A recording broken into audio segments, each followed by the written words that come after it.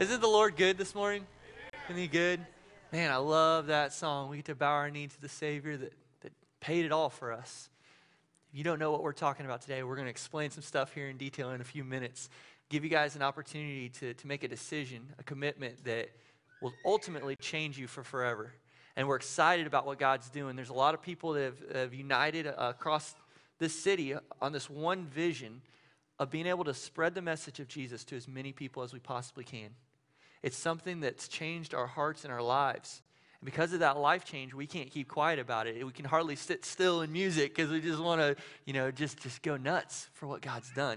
Today, I showed you that video of George Bailey loaning what was his honeymoon money to a bunch of people who were really in desperate need. Even the people themselves became unselfish to a degree. Do you think about it? They really had so much money in the bank, and aside from that first guy there, everybody else said, I can do by with this. People became unselfish. You can only imagine what our city would look like to be full of people like that. People who put others before themselves. What if that person you were thinking of earlier when I asked you, someone that's selfish in your world, someone in your life that just constantly just only thinks about themselves? What if that person was completely different? What if they actually made a change, a life-changing decision, and it changed everything? What would happen? Well, I really firmly believe that life change doesn't happen by us talking a lot about it. Life change happens whenever we decide to take action. And I think that of all the people in this community, people who are followers of Jesus have a responsibility above everyone else to pave and lead the way for what this book, the Bible, says. So today I want to talk about how selfishness leads to family separation. I want to kind of open up with a story. When I was 8 years old, I found myself doing exactly what my son, who's 4 years old, does right now. I was addicted to a game called Mario, and I love Mario, and I talk about Mario frequently because my son plays Mario like all day, every day. Like, that's all he talks about. He wakes up, can I play the gamepad? And I'm like, no. And he's like, can I play it? And I'm like, no. He's like, when can I play it? And I'm like, after lunch, after dinner. And he's like, well, okay. And so he'll go eat some cereal, and he'll come back and he'll be like, I ate dinner. It's time. And I'm like, no, that was breakfast, bro. You can't, like that, it can't skip that way. But I was in that same scenario where I loved video games. And I remember my brother, he's 4 years younger than me. He would always want to play the game system with me. And I don't know if you realize this or not, but I'm old enough, some of you guys, I'm old enough to have played on the original NES. This is a picture of what it looked like, some of the games and different things. Super Mario World, man, it was a cartridge that you put in. Like, there's this thing called this cartridge, it's like a little box, and you put it into the system. We didn't do discs back in the Dizzle, all right? We were way, way old school, and we had these cartridges. And to get them on, y'all remember this? To get them on, what'd you have to do? Sometimes you get the blue screen, what'd you do? You blow in it, right? You blow in it. And I remember doing that and getting the game system, getting myself set up like my son does, and being so excited to play Mario. The problem that I had was my little brother was in the way because 4 years younger, he always wanted to tag along with whatever we were doing. He wanted to be a part of anything that was happening, any excitement. He wanted to be in the room, be a part. And I remember my mom having this strange, weird rule, and I'm sure none of you parents do this to your kids, where there was multiple kids, so you had to share stuff. And this really weird rule of make sure that after you die, you let your brother play. And let me just tell you, I wasn't a big fan of that because I was pretty good at Mario. And the problem that I had was I would begin to play, and I would get past World 1, World 2, World 3, World 4. I'd keep playing. He'd watch for hours and hours, and we'd be in there, and I'm having a great time, right? Except for you get down to the far levels, they get harder. And as I get really hard into those far levels, I thought, I'm about to die. This is going to be really tough. And I didn't want to die because that meant I'd have to share, and I didn't want to share, and so specifically in my world, don't die. Well, sure enough, without fail, it's not like Pastor Andy's got it all figured out, and he's perfect, because he's definitely not. I died, and then it came. My younger brother, John Mark, said, hey, you have to let me play now, and I'm like, I don't want you to play now. I'm like, you need to leave. You need to go somewhere else. You need to do anything else. You got to let me play this. Come on, man, let me play again. I'm talking 3.5 hours in. Like, let me play one more, dude. I'm like at the end. And he's like, it's my turn. And my mom would make me play. To kind of illustrate this to you, or make me share rather than play, right? The problem is I get to World 8. I get to the last level. I'm about to get to King Koopa. And then I die. And I have to give him the controller. And this is an issue because I don't want that to happen. I'm very selfish at this moment. And I don't know if you guys have recognized this or not, but we were born that way. Like, nobody taught me to be selfish. I didn't teach my kids growing up, hey, JJ, let me show you what selfishness is all about. Let me show you, bro. Sit here. Let's talk about it. We'll take 15 minutes to just dissect this thing down and show you how you can be the most selfish person in the world. It'll be awesome. That never happened.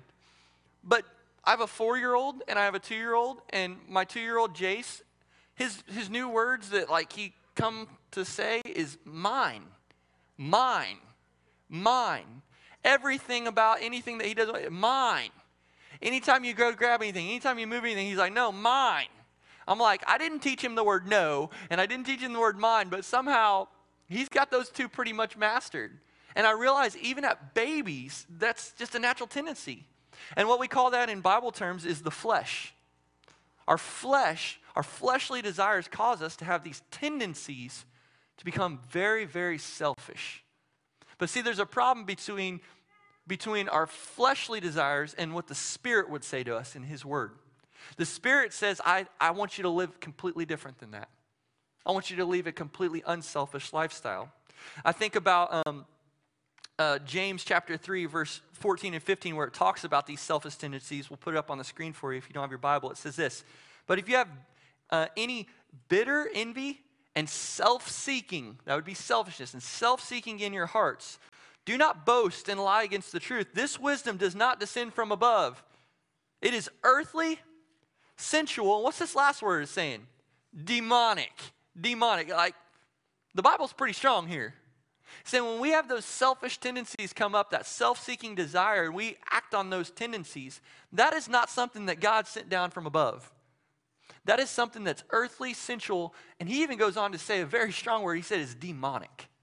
Demonic. Now, that's a powerful statement. It's a pretty powerful book, though. Okay, so let's keep diving in here. I was thinking as a teenager. You remember as a teenager? I remember wanting to do the things that I wanted to do.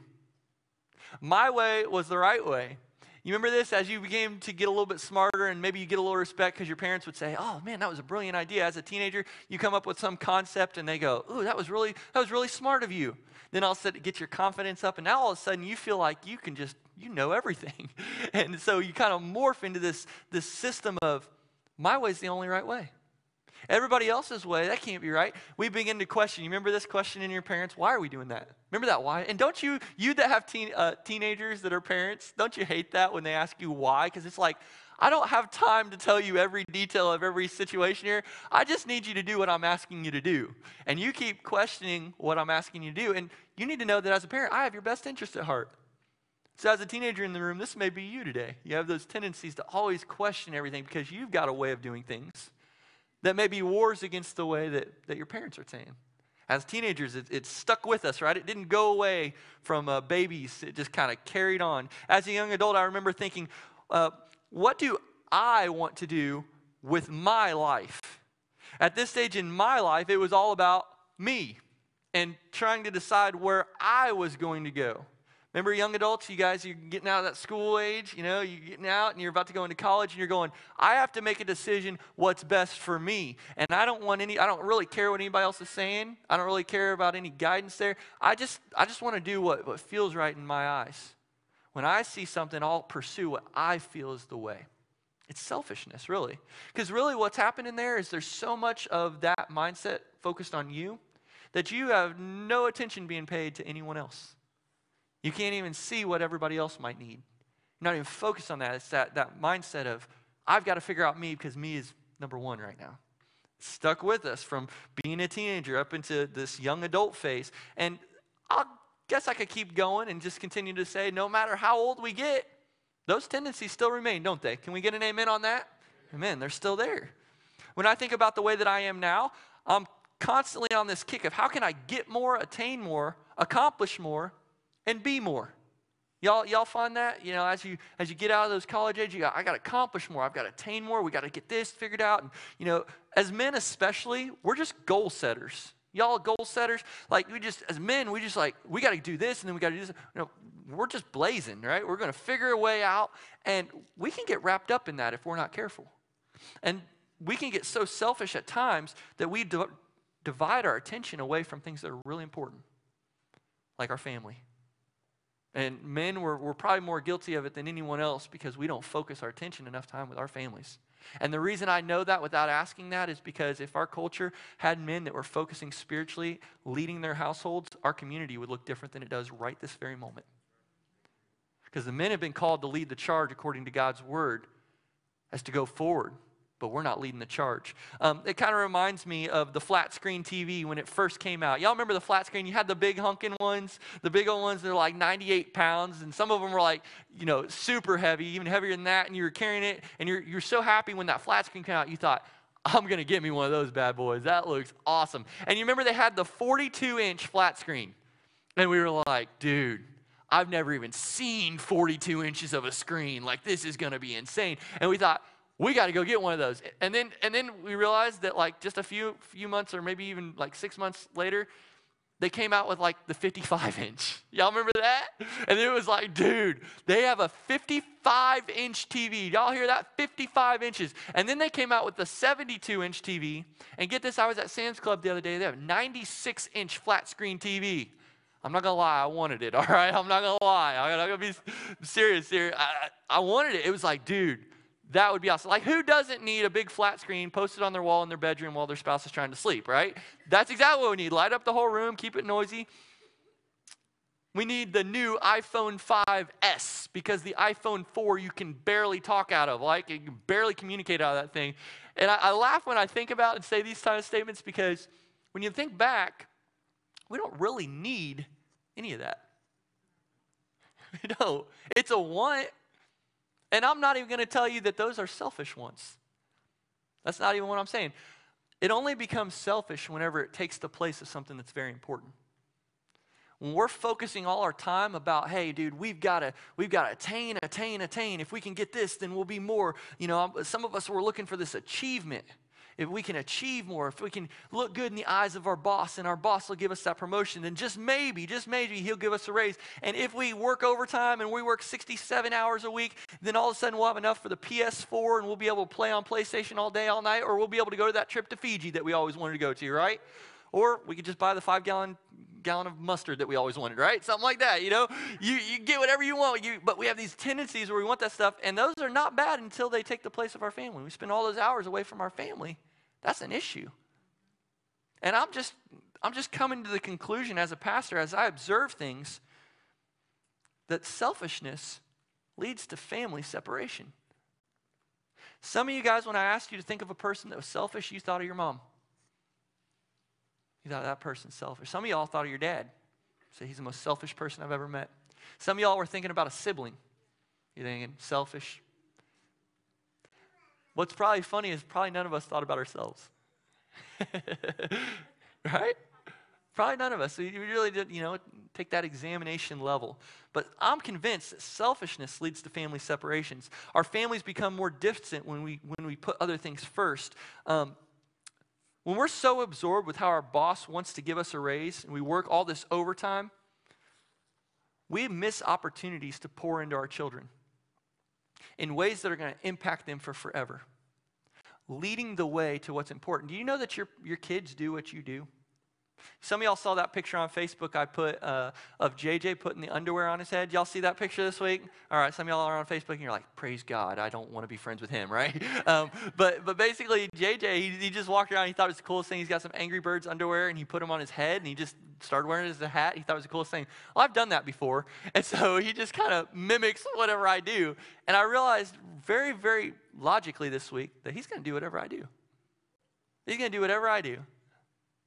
Now, there should be some weight to us when you hear a statement like that because your kids are going to do whatever they see you do. There should be some weight on your shoulders because of that. You got some eyes looking at you that matter.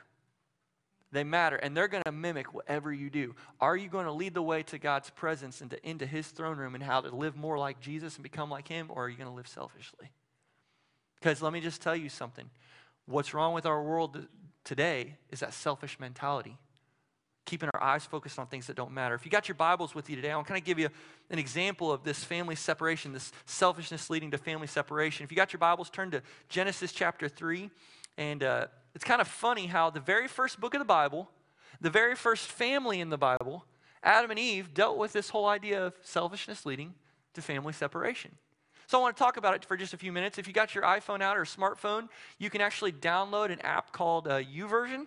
YouVersion, it'll give you the Bible on your phone, on your iPad, on your Kindle. And again, if you don't have a Bible with you or you don't have any of that, we're going to throw it up on the screen. But we want you to soak into God's word and really understand what his word says. Selfishness leads to family separation. As you're getting there, I want to kind of set up the story that I'm about to tell you. First off, in the first 2 chapters of the Bible, we see some pretty amazing and important things happen, okay? Pay close attention to this. In Genesis chapter 1, we see that God created everything that we know and see. Okay, so if you're here today and you're a guest, you say, well, I don't know if I don't know if I'm going to fit in. I don't know if I believe all this stuff. I don't know what's going on. And you're maybe questioning the Bible. I would start right here in your decision-making process of, do you believe that God created everything that you know and see? Because according to the very first chapter of the very first book of the Bible, Genesis chapter 1, it says that God spoke the earth into existence.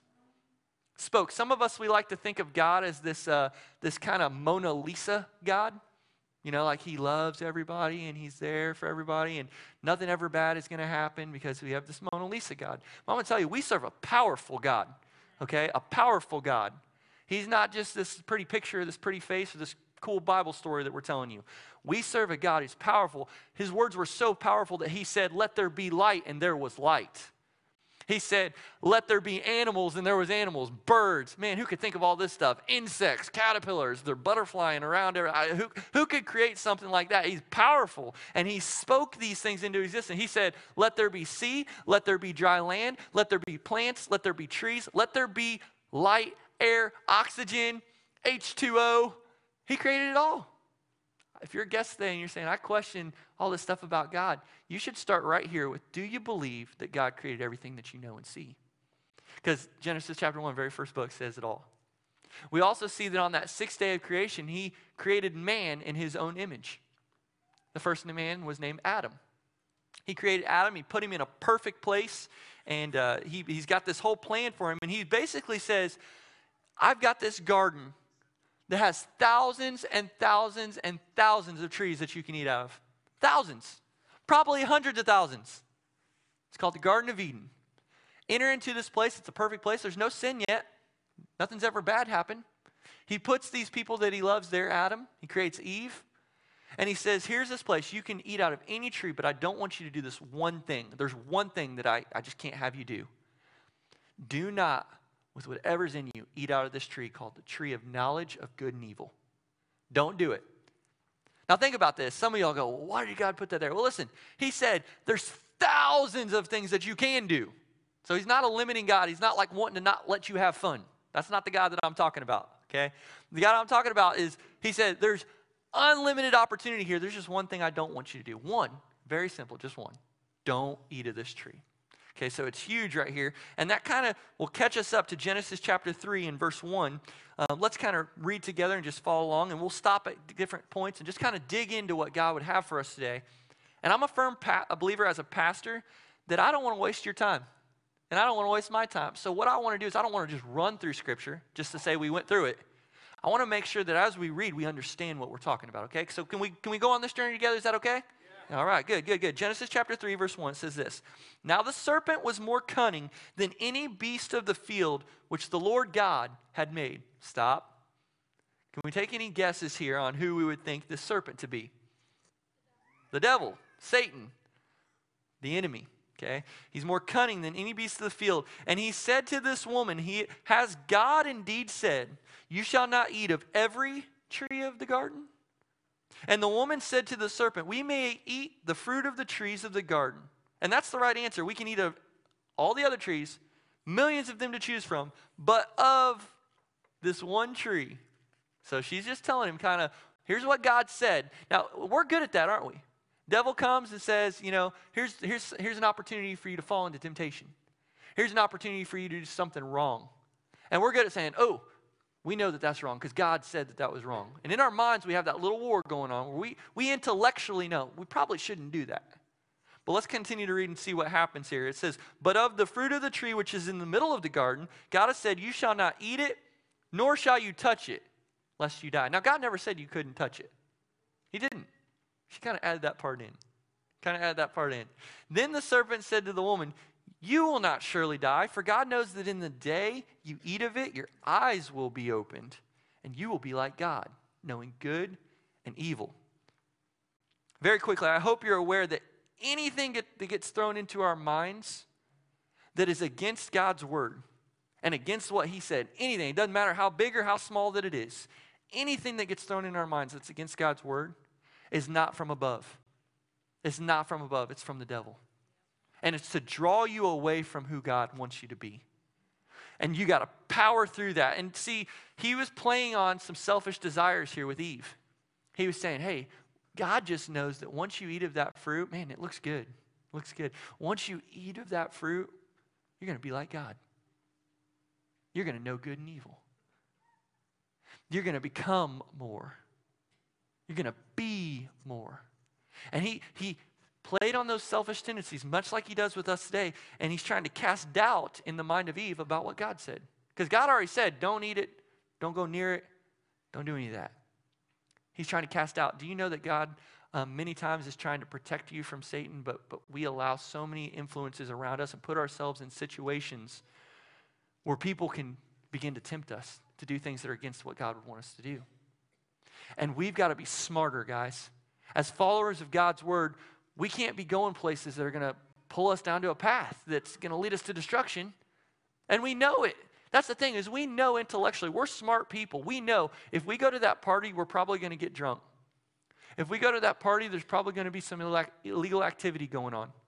If we go to that party, there might be some people having sex, and they might invite me to be a part of it. That's real world. That's real world. That's kind of the world, and the reality is, you'll get invited to that stuff, but you need to know as a Christian, that's probably not the best advice to go to that place because you're going to be tempted. And just because you think, I'm a strong person doesn't mean that you're able to withstand. Because the devil is cunning and he's smart. And he knows what to throw in front of you, guys. Y'all hear me on that? He knows what to throw in front of your path. He knows what's going to make you falter. He knows what's going to cause you to be against becoming who God wants you to be. He knows that if he can keep you away from freedom, it'll ruin your whole life. So when the woman, let's see the response here in verse 6. So when the woman saw that the tree was good for food, that it was pleasant to the eyes. Man, there's so much stuff that looks pleasant to our eyes nowadays, isn't there? Man, you look out and you go, ooh, I'd like to have that. And a tree desirable to make one wise, she took of its fruit and she ate. And she also gave to her husband with her, and he ate it too. This family's been lied to and told how great things would be if they did it their way instead of God's way. If they did it this little devil way. Now, nobody ever thinks, I'm going to go out and live like the devil. We don't think like that. It's subtle. It's subtle because the devil's smart. Because of this act of selfish disobedience, sin entered into the world right here in Genesis chapter 3. Very first book, very first thing, boom, sin entered into the world. Now, this is a huge piece of information I'm about to give you because this has the ability to change your life. Are you ready for this? Romans chapter 5, verse 12 says this. Therefore, just as through one man sin entered into the world, and death came upon all of us through that sin, death spread to all men because all sinned. Here's what that means in just kind of modern day terms. Let me break it down. When that sin happened right there in Genesis chapter 3, it created a whole situation for everybody that would be populated afterwards. Sin would just spread to every single person. Nobody's born without it. That's why my little boy Jace, selfish. I didn't have to teach him it. Sin was there because we're in this flesh. And that sin came upon us. And it's an issue because now death comes upon all men because all of us sin. Why is that an issue? It's an issue because if you die without having a relationship with God, without making the decision to make him Lord, leader, and CEO of your life, if you die without making that decision, that commitment to God, you're going to be separated from God for all of eternity. Some family separation is going to happen. Some family separation. I want to talk to you a little bit about this. Sin separates us from our leader and causes us to have that separation. Here's what the Bible says in verse 7. Then the eyes of both of them, they were opened, and they knew that they were naked, and they sewed fig leaves together and made themselves what? What'd they make themselves? Coverings, right? They did what many of us try to do when we know that we've done wrong. Try to cover it up. Now here's the problem with us. We got these minds that are human. And these human minds are an issue because we somehow think that we're going to juke out God. He ain't going to see that we're over here, and we did it. God sees everything. You can't hide from the eyes of the Lord. If you're not doing what God's called you to do, you ain't faking him out. Now, you can fake these people sitting around you out. You can fake me out as a pastor, but none of that matters. Don't measure yourself up to what we see or don't see. None of that matters. What matters is the eyes of the Lord and how he looks down upon you, and he sees where you're at and what you're doing. Many times we try to hide our sin, though, just like they did. Verse 8 says this, and they heard the sound of the Lord God walking in the garden in the cool of the day. And Adam and his wives, what'd they do? They hid themselves from the presence of the Lord God among the trees of the garden. Now stop right here. Let's talk. Many times when we do something wrong, we get ashamed, don't we? We get ashamed. And we know that we're not perfect. Can we say amen to that? We're not perfect. Amen. All right. We know we're not perfect.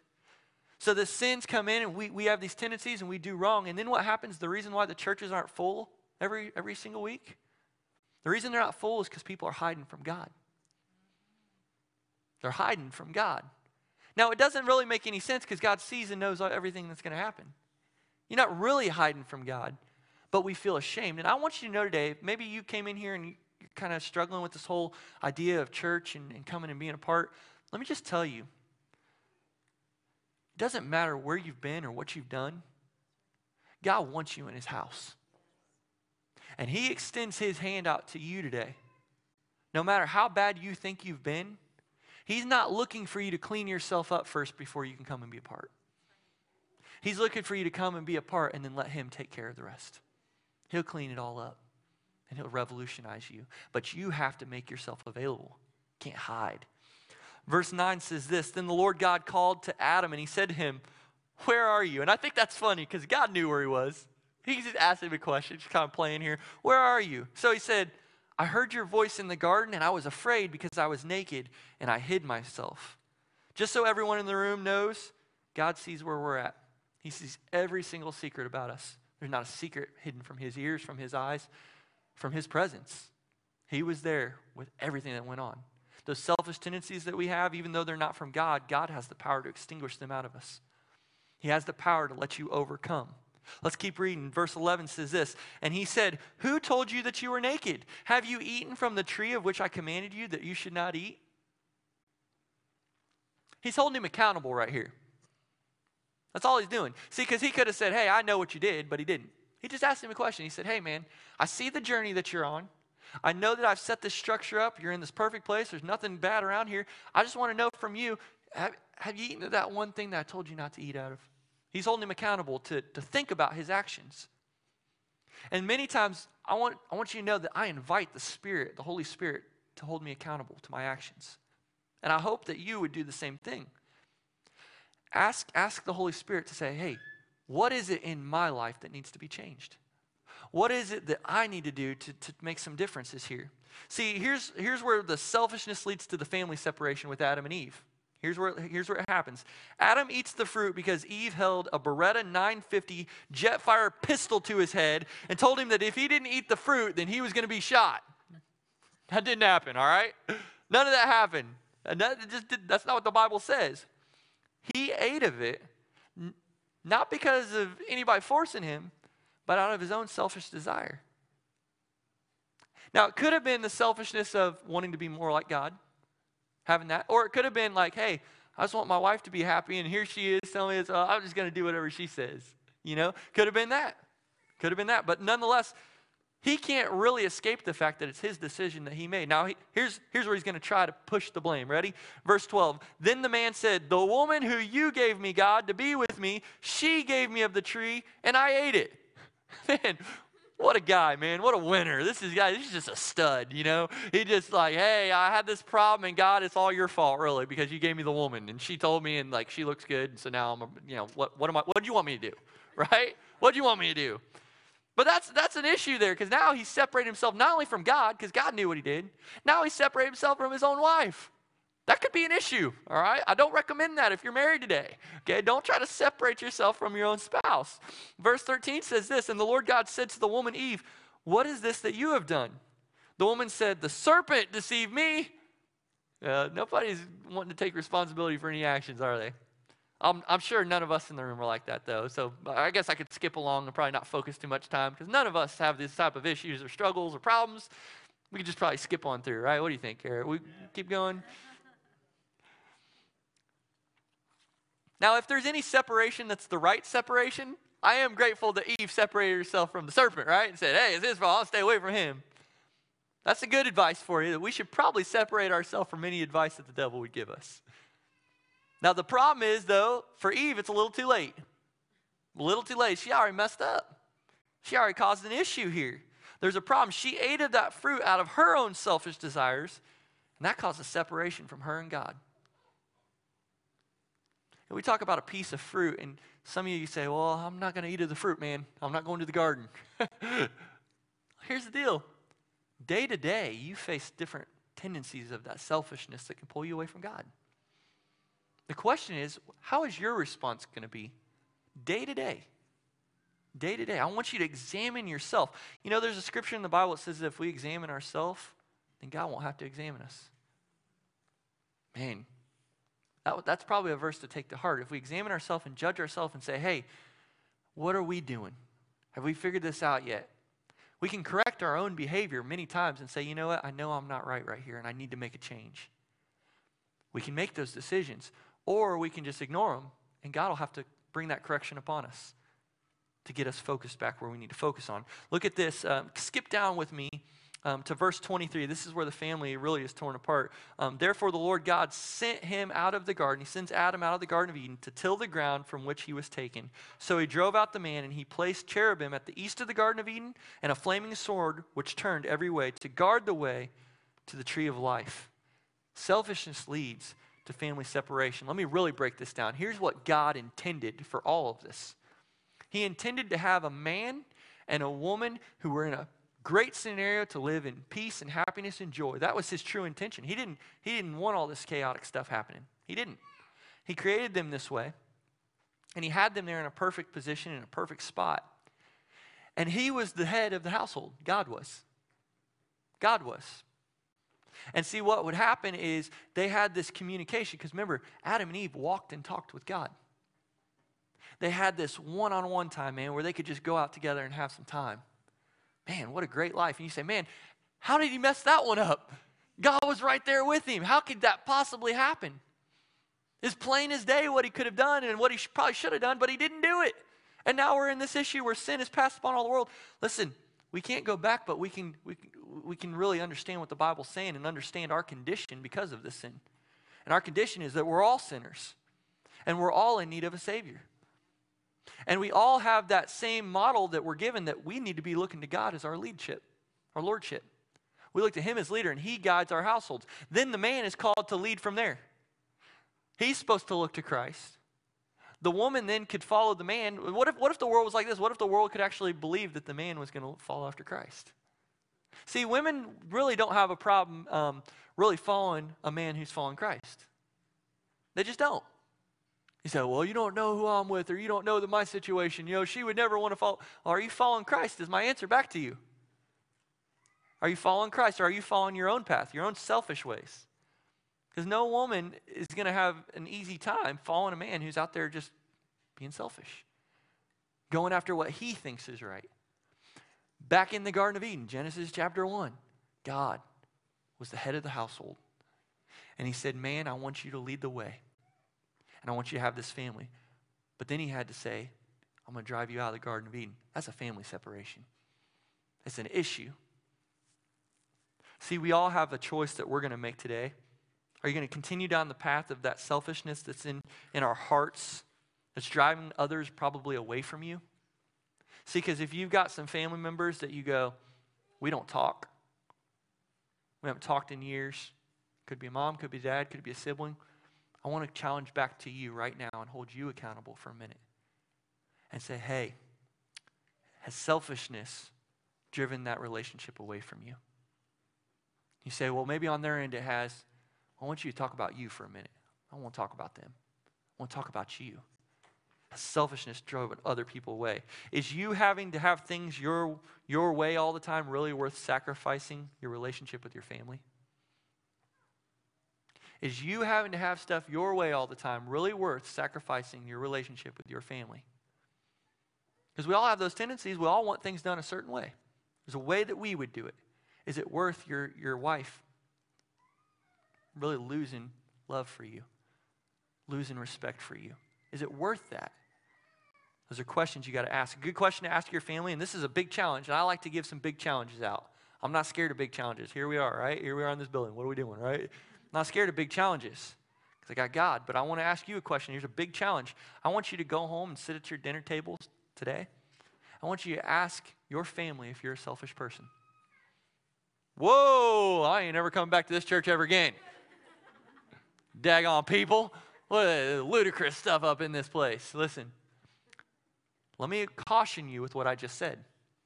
If you ask your spouse and your family if you're a selfish person, you better be ready for the response. Now, here's the deal. They didn't come up with this idea. God did. God came up with the idea of let's not be selfish. And I really felt the Lord was leading me to present that to you today, to ask that question to your family. So it wasn't their idea. It's not their fault they asked you that question. Don't be mad at them. Don't be mad at their response either.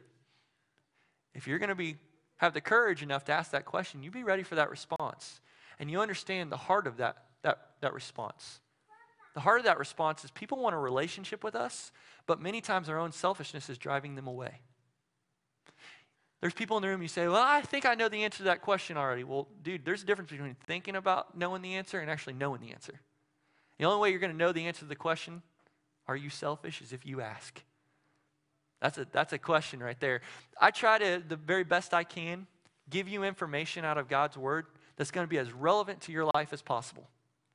I don't want to come in here and just spend 25, 30 minutes of our time together so you walk away and say, I don't really know about all that stuff. Don't really know what they were even trying to say there. That's not the point of today. The point is to give you something that's going to change your life. Aaron prayed it. He said, I don't want to leave here without being changed.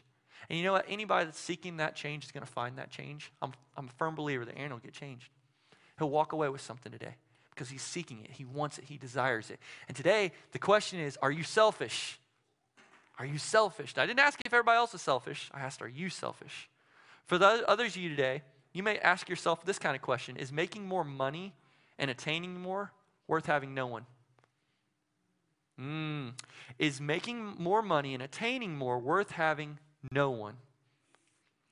If that's something you struggle with today, let me ask you to think about the words in this verse. Mark chapter 8, verse 36 gives us a strong insight to this. Mark 8:36 says this, for what will it profit a man if he gains the whole world and loses his own soul? Now, men, we tend to be very logical at times, and women too, but men seem to have that logic gene in us. That's very logical. What does it profit us if we can't take it with us? What's it going to profit you to keep making money and spending, and getting all this stuff that you're not going to be able to take with you? And really, the reality is you might live a life of loneliness because of those selfish tendencies. Is it worth gaining early possession and having no one? As we close this lesson, think of the difference we could make in our community, guys. If we committed to become more like Jesus and live unselfish lives that pointed others to him. What if it was just completely unselfish? Think about that. Think about this for a second. John chapter 3, verse 16. Probably the most popular verse in the Bible. Most people that don't even go to church would probably say they can understand this verse or know this verse or heard it somewhere. It says this, for God so loved the world that he did what? He gave his only son. The very reason why Jesus came to this earth was to give you and I an opportunity to experience true life. True life. Him giving was an unselfish act. Remember, God was in a perfect environment in heaven. He didn't really need to come down here for any reason. But he came down here out of an opportunity to bridge a gap between you and him. And that gap was sin. Sin separates us from him. But God says, I don't like that separation. I really believe he's up in heaven and he looks down upon his children and he says, my heart is broken over the idea that I'm not with him and that they're not with me. I do not want to live this way. So he literally said, we're going to create a bridge to get to them. And he came down in the form of a man, in the form of a human, and he suffered the same tendencies that we suffer with. He bore all sin upon his shoulders when he paid that price for our sin on the cross. Everything. Anything you've gone through, you say, well, it's really bad, and I've done this, and I've done this. Listen, God bore everything, and he endured all that temptation when he was on that cross. And so I want you to know today that he can understand you. He gets you better than anyone gets you. He gets you better than you get yourself. And he created a bridge when he spread his arms out, and he died. That very moment, the veil was torn. And we get to bow our knee to the cross, and we could say at the cross is where it happened, where sin had the opportunity to be paid for. And based upon that opportunity for sin to be paid for, I get to have a relationship with God. But I challenge you in the room, do you have what it takes to follow Jesus? Because life is not going to be magically easy just because you say a commitment prayer. That's not what it's like. That's not what it's like. I'm not giving you a feel-good thing. I'm giving you a challenge. Do you have what it takes to follow after Christ? To live out his word? To be a community changer? Because you have the ability. Anyone that believes in him, the Bible says, should not perish but have everlasting life. See, God's wanting to give you the greatest thing in the world. It's the greatest gift that anyone can give anybody. Everlasting, eternal life. A home with God for forever. But you have to understand your condition today. If you've never made the decision to make him Lord, leader, and CEO, that's a problem. That's a problem. It's going to separate you from forever. Don't let selfish tendencies today keep you away from God. Be a community changer. I wonder what our church would look like if we truly made a commitment to live unselfish this week. I didn't ask you for forever to live unselfishly. I just said, can you focus 1 week of your life on just focusing on not being selfish? What would it look like if 100 people here today said, you know what, this week it's not about me. This week I'm going to make it about everybody else. Some of y'all are too scared to take the challenge probably. But the reality is, what would it look like? We're so not used to seeing it because everybody's selfish. We can't even see it. What would our families look like if we thought of our spouse first instead of ourselves? I wonder what that would look like. What would our families look like if teenagers were thoughtful towards their parents and what their parents do for them? All that they provide. All the good that they bring. What if they were grateful? You say, I don't even know what that would look like, right? But the reality is unselfish lives. What would our community look like if they saw the people of Revolution Church actually live out this stuff? What do you think that would look like? What do you think would happen? What do you think God could do? The greatest commandment of all is to love our neighbor as we love ourselves. And God was smart when he said that. He's all-knowing. He's all-powerful. He's perfect. He said, love your neighbor as you love yourself, because we're selfish people and we love ourselves a lot. What if we lived out that commandment?